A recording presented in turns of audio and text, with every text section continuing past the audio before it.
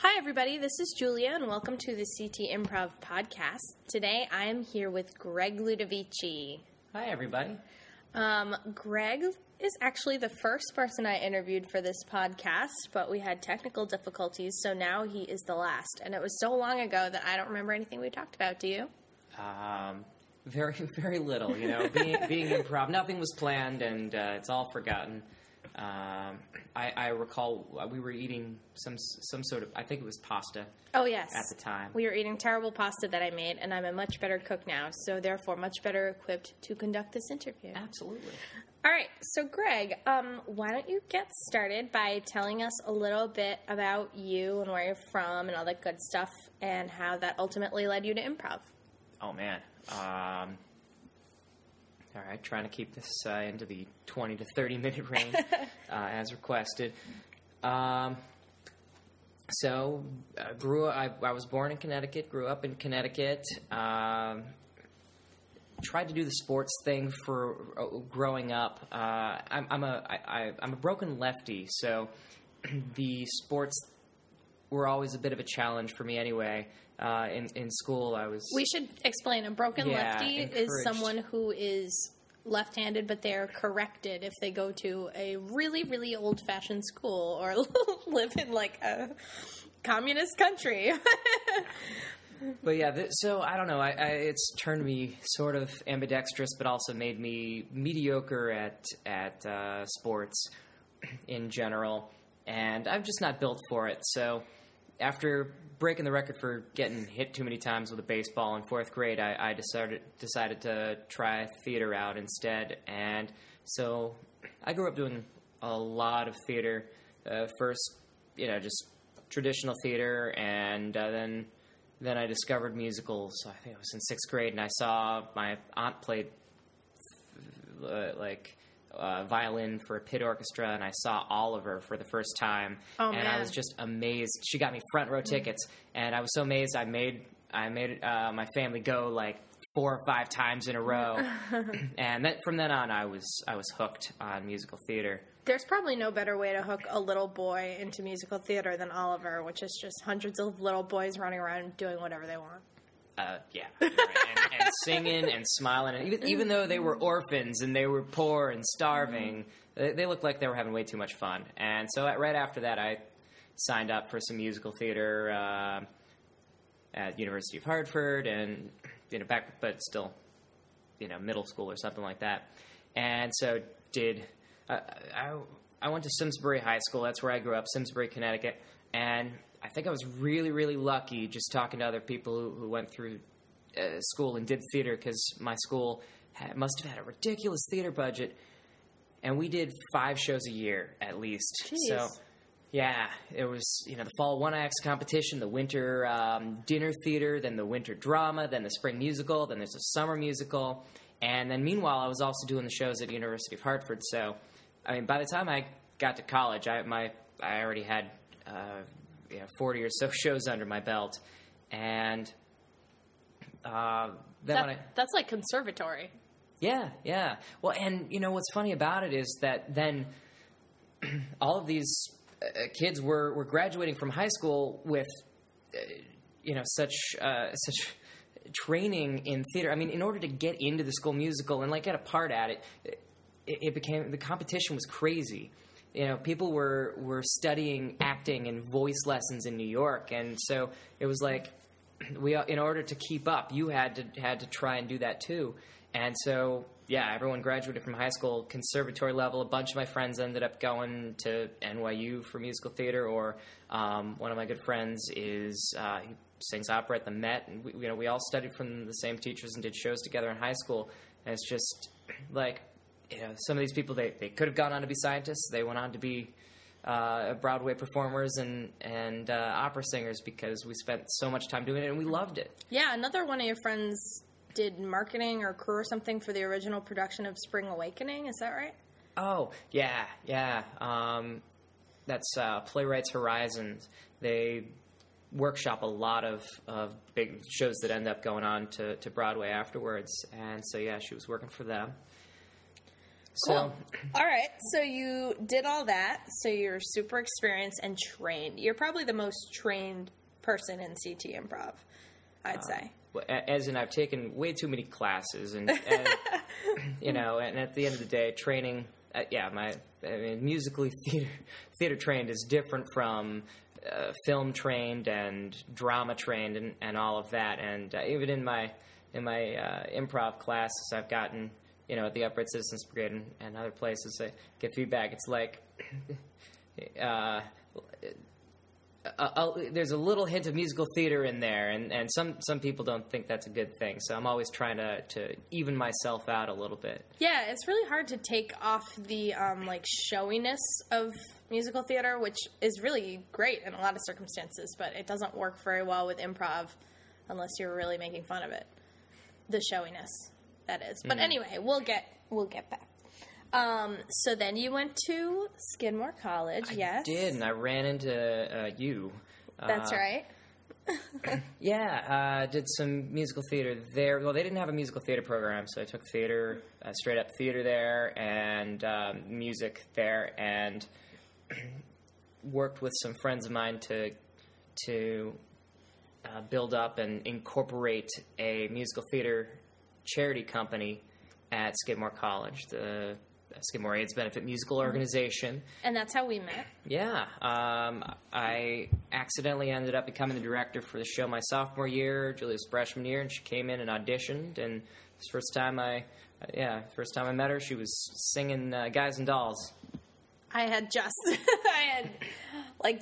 come off my high school spring musical, and I was in Guys and Dolls, and it was like the one thing I knew I could do really well. So, yeah, so that was great. I feel like so much of CT has grown from what we learned in AIDS Benefit. I mean, you were the president, and then I was, and it was really running a small, unsupervised company doing little stuff with no budget and not a lot of audience, and having to figure it out along the way. Like, we got sued by a famous pop star at one point. I don't know. I don't want to.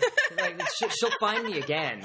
She will find me, and I'll get that phone call. But at any rate, yeah, we almost ended up in court for using a song that. We had gotten permission from the author to use, but not from the producer, and so we learned a little bit about roles.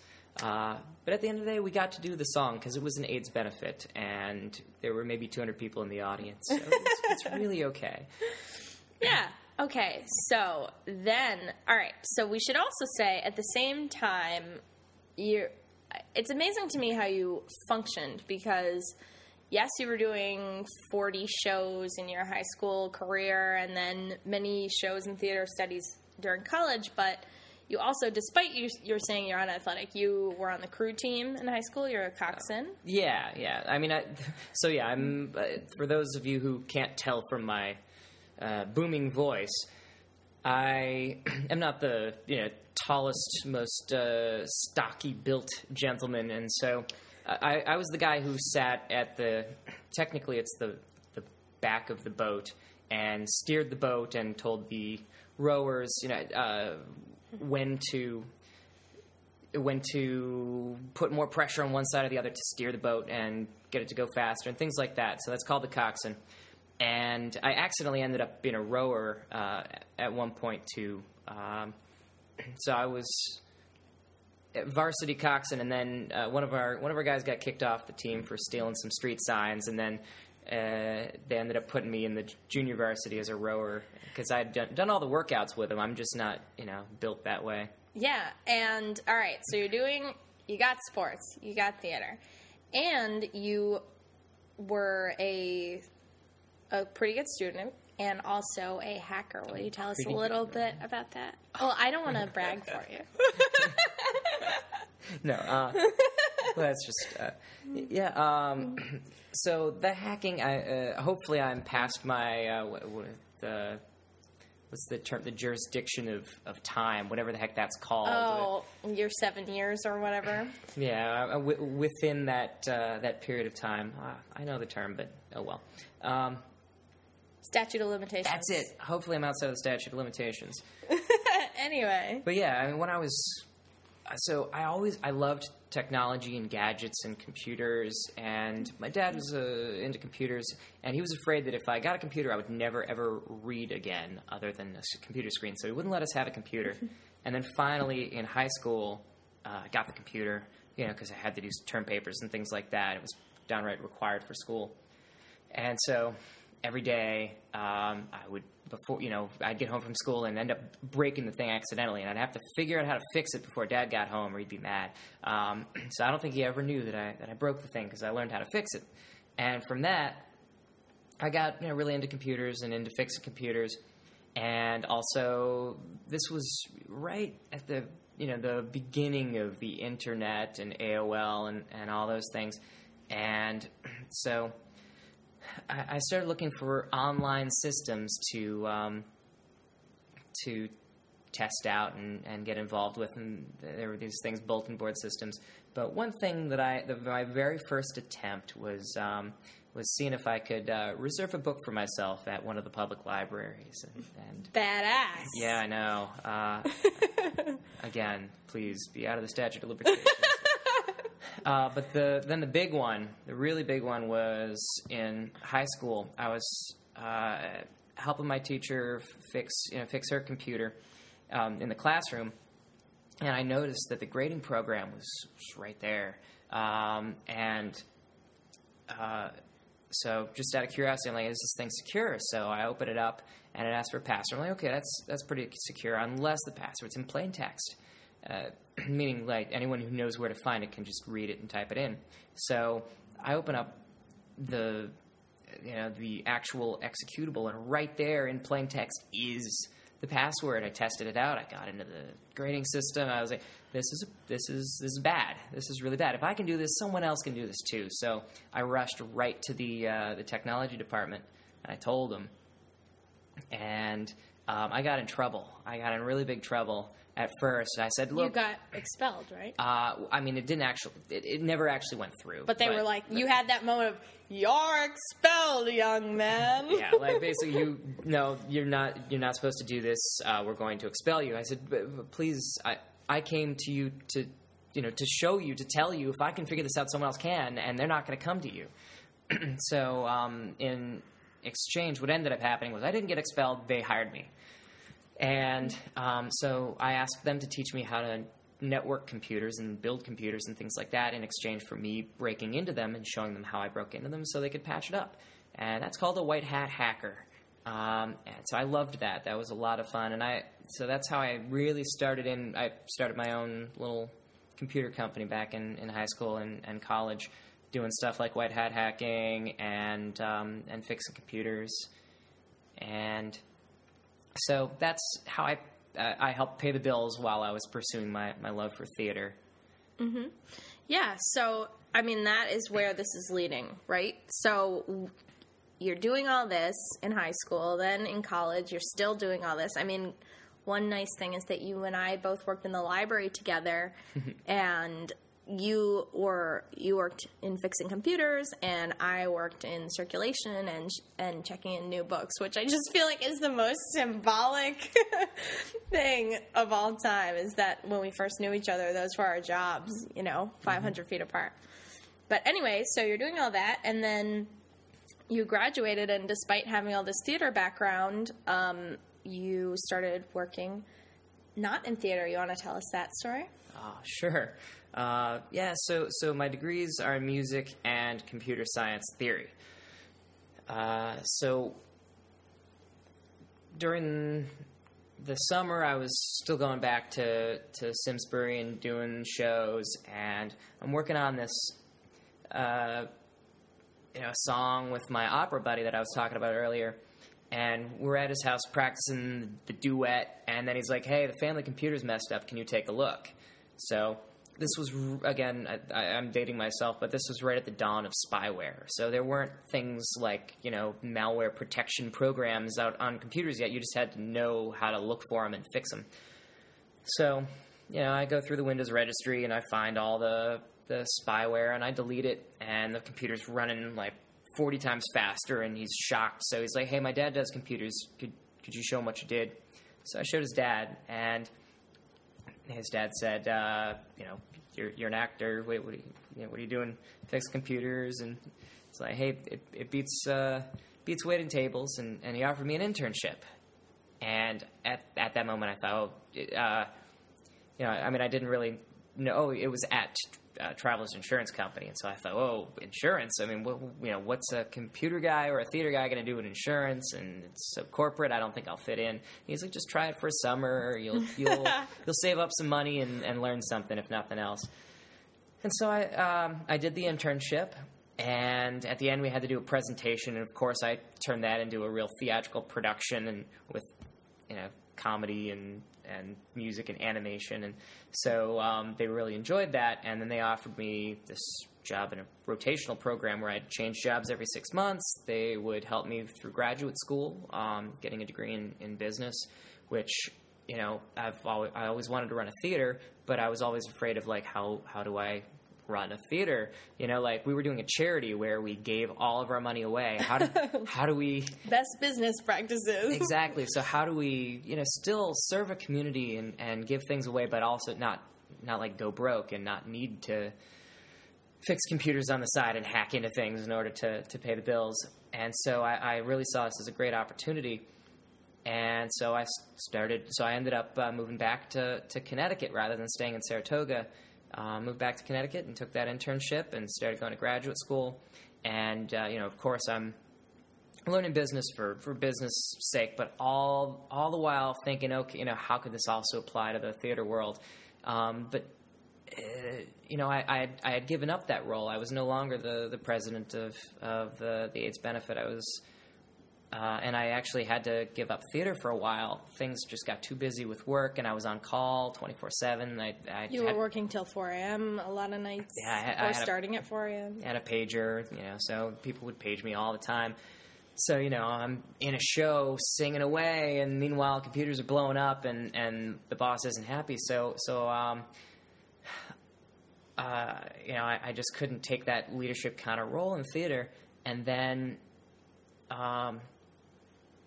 there was a whole period where actually they sent me to London. I worked internationally for 6 months, and while I was there, I studied so much theater because it's London, and it was just everything wonderful there. And when I got... So living in the city, I was like, you know what, when I get back to Connecticut, if I'm going to live in Connecticut and work for this place, then I want to be in this city, and I want to make it a real city and get involved with the best theater in the city.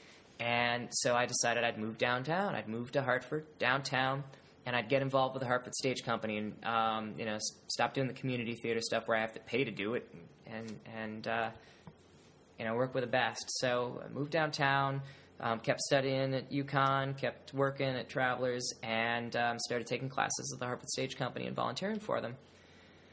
And I saw this improv class. And that's where we get to Flying Blind, yeah. This is it, Flying Blind. Wait a minute, if improv is really what I think it is, if they really are making all that stuff on the spot, then I could get paged in the middle of the show and walk away and go fix computers, and it won't ruin the show. Unlike a musical where, if I'm the lead and I can't do the show.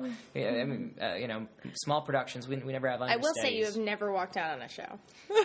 That's true. I have not. I treat it with... Yeah, I love it. I do treat it with as much priority as possible and make sure I have a backup for shows. But if it ever came to it, that really is possible for improv, and that's what's so cool. I took the class and realized, yes, we really are making this stuff up on the spot, and it's it's not easy. It's more than just make believe. It's so collaborative and so much fun. And through that first class, I met Summer and Kate and Vlad for one day, but only one day, and then he was gone.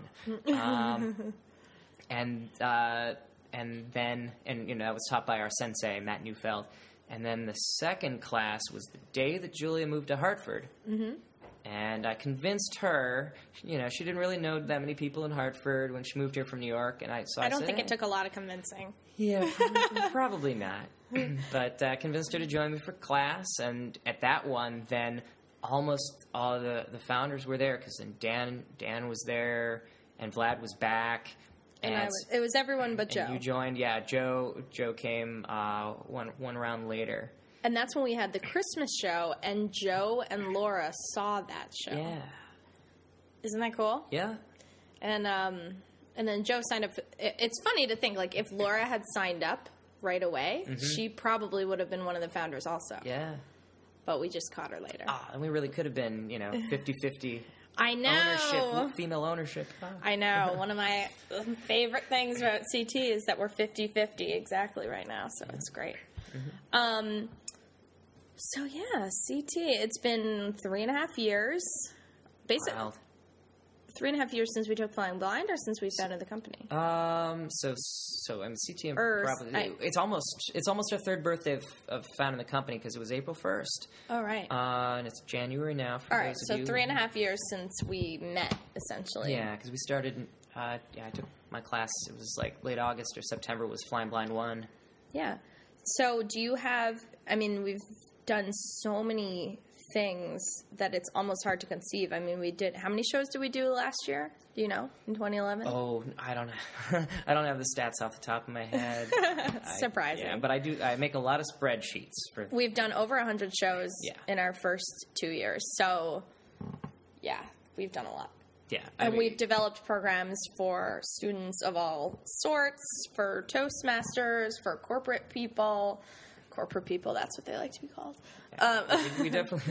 We definitely averaged more than an event a week for last year. And what's cool is we're finding, like, this year we're starting another recurring event.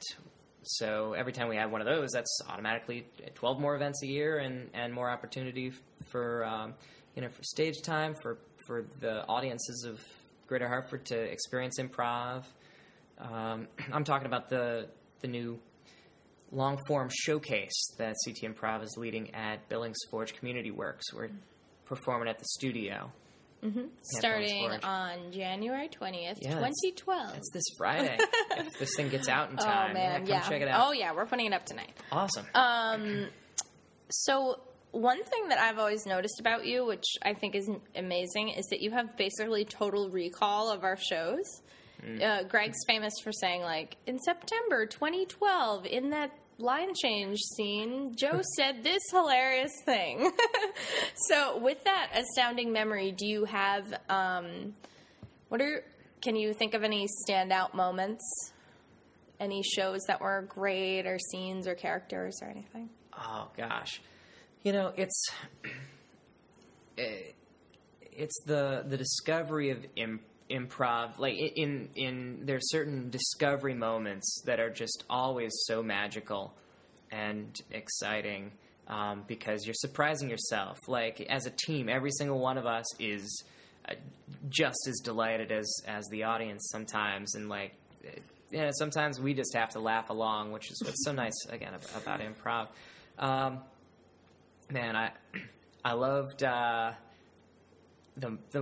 first Mother's Day show when I was hosting, and we interviewed some of our good friends. Like, they became friends. I didn't know them. Yeah, we didn't know them at the time. Yeah, River and company.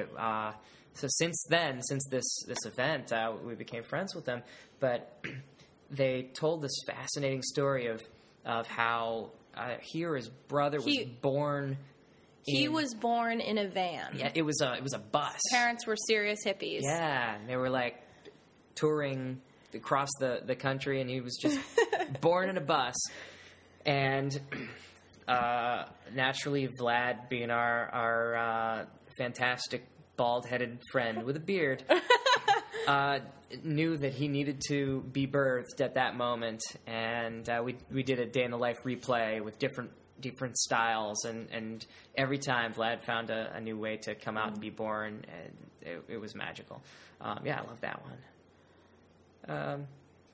Sex and the City was fun. You had a great scene with, I don't want to make it so Vlad-centric, his head will get big, but you had a great scene where you were Jim Henson going on a date with Samantha from Sex and the City. That was really fabulous. Yeah, and again, that's, so that's one of those discovery moments. That was only our second time ever trying Sex and the CT. And so, when things are brand new, yeah, there's so many opportunities to explore. You don't have any habits or fallbacks or go-tos.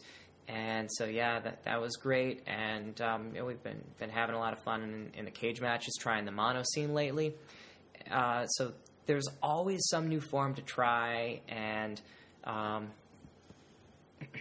Mosquito Sunset.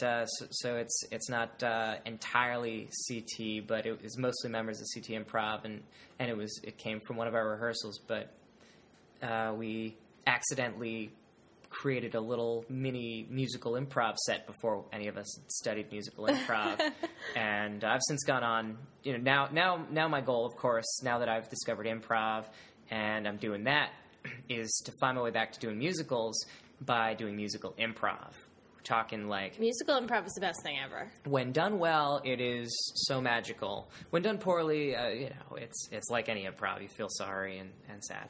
But when done well, people are creating 45-minute musicals with big group opening numbers and choreography and harmony and duet love songs and a villain song, and it's like, how do they even make that up on the spot? And so I've been studying that lately, and hope to bring some of that to Hartford and to the Connecticut area, and teach some people who are interested in that. Maybe get some of my old musical friends to come try that out and get them into improv that way. Oh, you've taught us. I mean, you've led us through so many great songs. Like, let's think of some of the song titles we've put together in our CT rehearsals. I Like to Dance. I Like to Strut. Oh, yeah. That was a good one. Dance. He Only Cares About Money. Mm-hmm. That was a really good one. Yeah. Litter is Evil, you guys. That was Julia line. Julia famous piece right there. She likes to end things with comma, you guys. In I am not the only writing, one. Right in the song. Yeah. So, I have to pee at Graham's house. Yeah, I gotta pee at Graham's house. I gotta pee at Graham's house. Yeah. That one came from a carpool. So yeah, you can improvise musicals anywhere.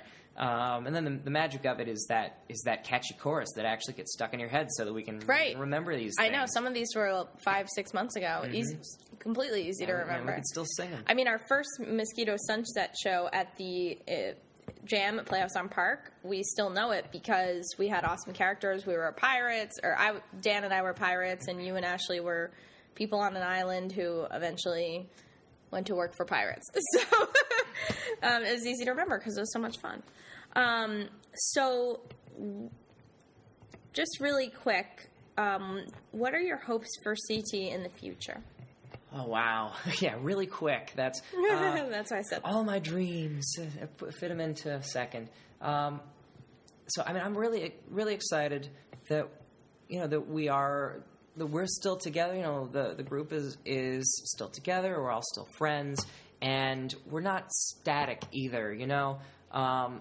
We're finding ways to try new things. We're starting this new monthly series of Billings Forge, not just for ourselves, but also to bring guest groups in and give our students opportunities to perform, and our other groups around the area opportunities to perform. But I hope that we never stop that, because the life of CT Improv comes from,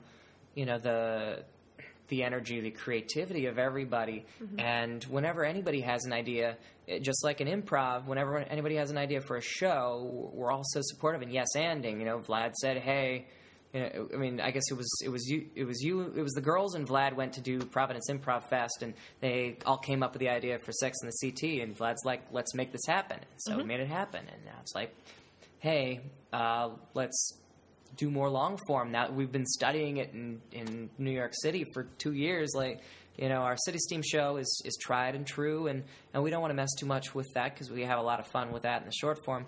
So let's find some new opportunities. So more classes, more shows, and what I'm really excited about now is all of the new people who are interested in studying improv with us. We've got a lot of great new students, so talented. And, in time, I'm sure that they'll be ready to perform. And so I'm hopeful that through CT Improv, we can grow a community and build new talent to the point where we really have something special, and there can be, creative, improvised art, flexible art that can be applied to anything. anytime you want in Hartford. Mm-hmm. It's funny because as you say that, it strikes me that we completely live as yes and. That is basically how we operate. I mean, the business principle of yes, or the improv principle of yes and being, whatever's offered to you, you say yes, and then you add on. And that is all that we're ever doing. We are maintaining everything we've ever done. Mm-hmm. We haven't dropped, any shows or styles or anything, but every couple of months we have a new idea, and we have more ideas than we are capable of executing, which at times is frustrating, but in another way, oh my God, it's such a blessing. It's like, well, when we get time to do Sex and the City, that took a long time to happen, but then when we did do it, we were so excited because we had wanted it for so long, and we just went out there and did it. It was awesome. And another thing that strikes me is, I thought of this before. Yeah, I know. We're going to be a few minutes late to rehearsal. Oh, and you have to come up with 5 random things, so you can start thinking while I'm talking. 5 random things? What? Yeah, 5 random facts. Facts. Yes. Anyway, not objects. Yeah. Not random objects from our house. Is that a lot of the things that you described from your childhood really led up to improv also. I mean, you're a financial officer. You do a ton of business-related things for CT. I mean, no one would disagree more than anyone else. And, you are the coxswain of the group. You are looking at what is safe and what is dangerous and steering us one way or the other. And also the idea of hacking is breaking something and then scrambling to fix it. That is exactly what improv is. Is breaking some idea or making some tiny mistake or finding some little weird thing and then you fix it. Justify. Yeah, and then you fix it and then you're golden. All right, so last but not least, 5 random facts about you, and then we will go to rehearsal. Oh, man. Okay. I love all animals, but especially cats. I adore cats. I think Graham said that, too. Did he? Yeah, probably. That's right. Yeah, he does. Yeah, I mean, I already shared a lot of personal stuff. Sure. I used to be a really good archer, if you call that a sport. And again, that's why I'm not really built for sports. But yeah, I started shooting archery at a very young age, but I haven't shot since I was 14. Broke a bunch of Boy Scout records and then just stopped doing it. But you were recruited for the Junior Olympics, right? But you didn't do it. Well, yeah. My mom's afraid to drive on the highway, so if I had to practice outside of Simsbury, it wasn't going to happen. Oh, tragedy. But, so archery was cool. That's only 2. Oh, gosh. I mean, yeah, through talking about musical theater a lot, I imagine everyone knows I'm a singer, so that's... That does not count. Yeah, it doesn't count. Darn it. Okay, what about something... what about something like from work? Something from work? Oh. Yeah, give us a taste of work life. Oh, well, yeah, I mean, I love to collect ridiculous lingo, whatever the buzzword of the year is or week is. I like to keep track of that stuff, and it entertains me. My job right now, my current job title is I'm a manager of collaboration engineering, which I think is quite suitable for improv. But it's better than your last one, which was a manager of document management. Yeah. Okay, 2 more, Greg. Reach deep. All right, yeah. Did I already say I don't have a car? Because that one's... No, you didn't. What do you have instead? Yeah, when I first moved to Hartford, I was crazy for moving to Hartford, but I was even crazier for selling my car. But I really wanted to live in the city, so I sold the car. And I did that for about a year, and then I decided I like to learn something new every year. So I decided to get my motorcycle license and get a scooter. So I have a Genuine Buddy Italia, which is the U.S.-built competitor to the Vespa. Most people like to call it a Vespa anyway, and that's okay. I do. Yeah. But, so I ride a scooter around. If you ever see a guy putter around on a green Italian-looking scooter, that's probably me. And last but not least? Oh, I was hoping you'd lost count. Of course not. Let's see. Well, when I was a kid, I was perhaps too much of an introvert, and I did most of my reading through video games. I love the old RPGs, role-playing games of like Final Fantasy, and adventure games like Zelda, things like that. So yeah, I'm a classic gaming nerd. Not so much anymore. Okay, we're getting some... Well, our cat is destroying a piece of cardboard, and we are late to rehearsal, so thank you, Greg. Sure. And thanks for listening if you're still out there, people. Wow. Oh, people are listening, Greg. Immortalized forever. I promise you. Say bye. Goodbye, everyone. Bye.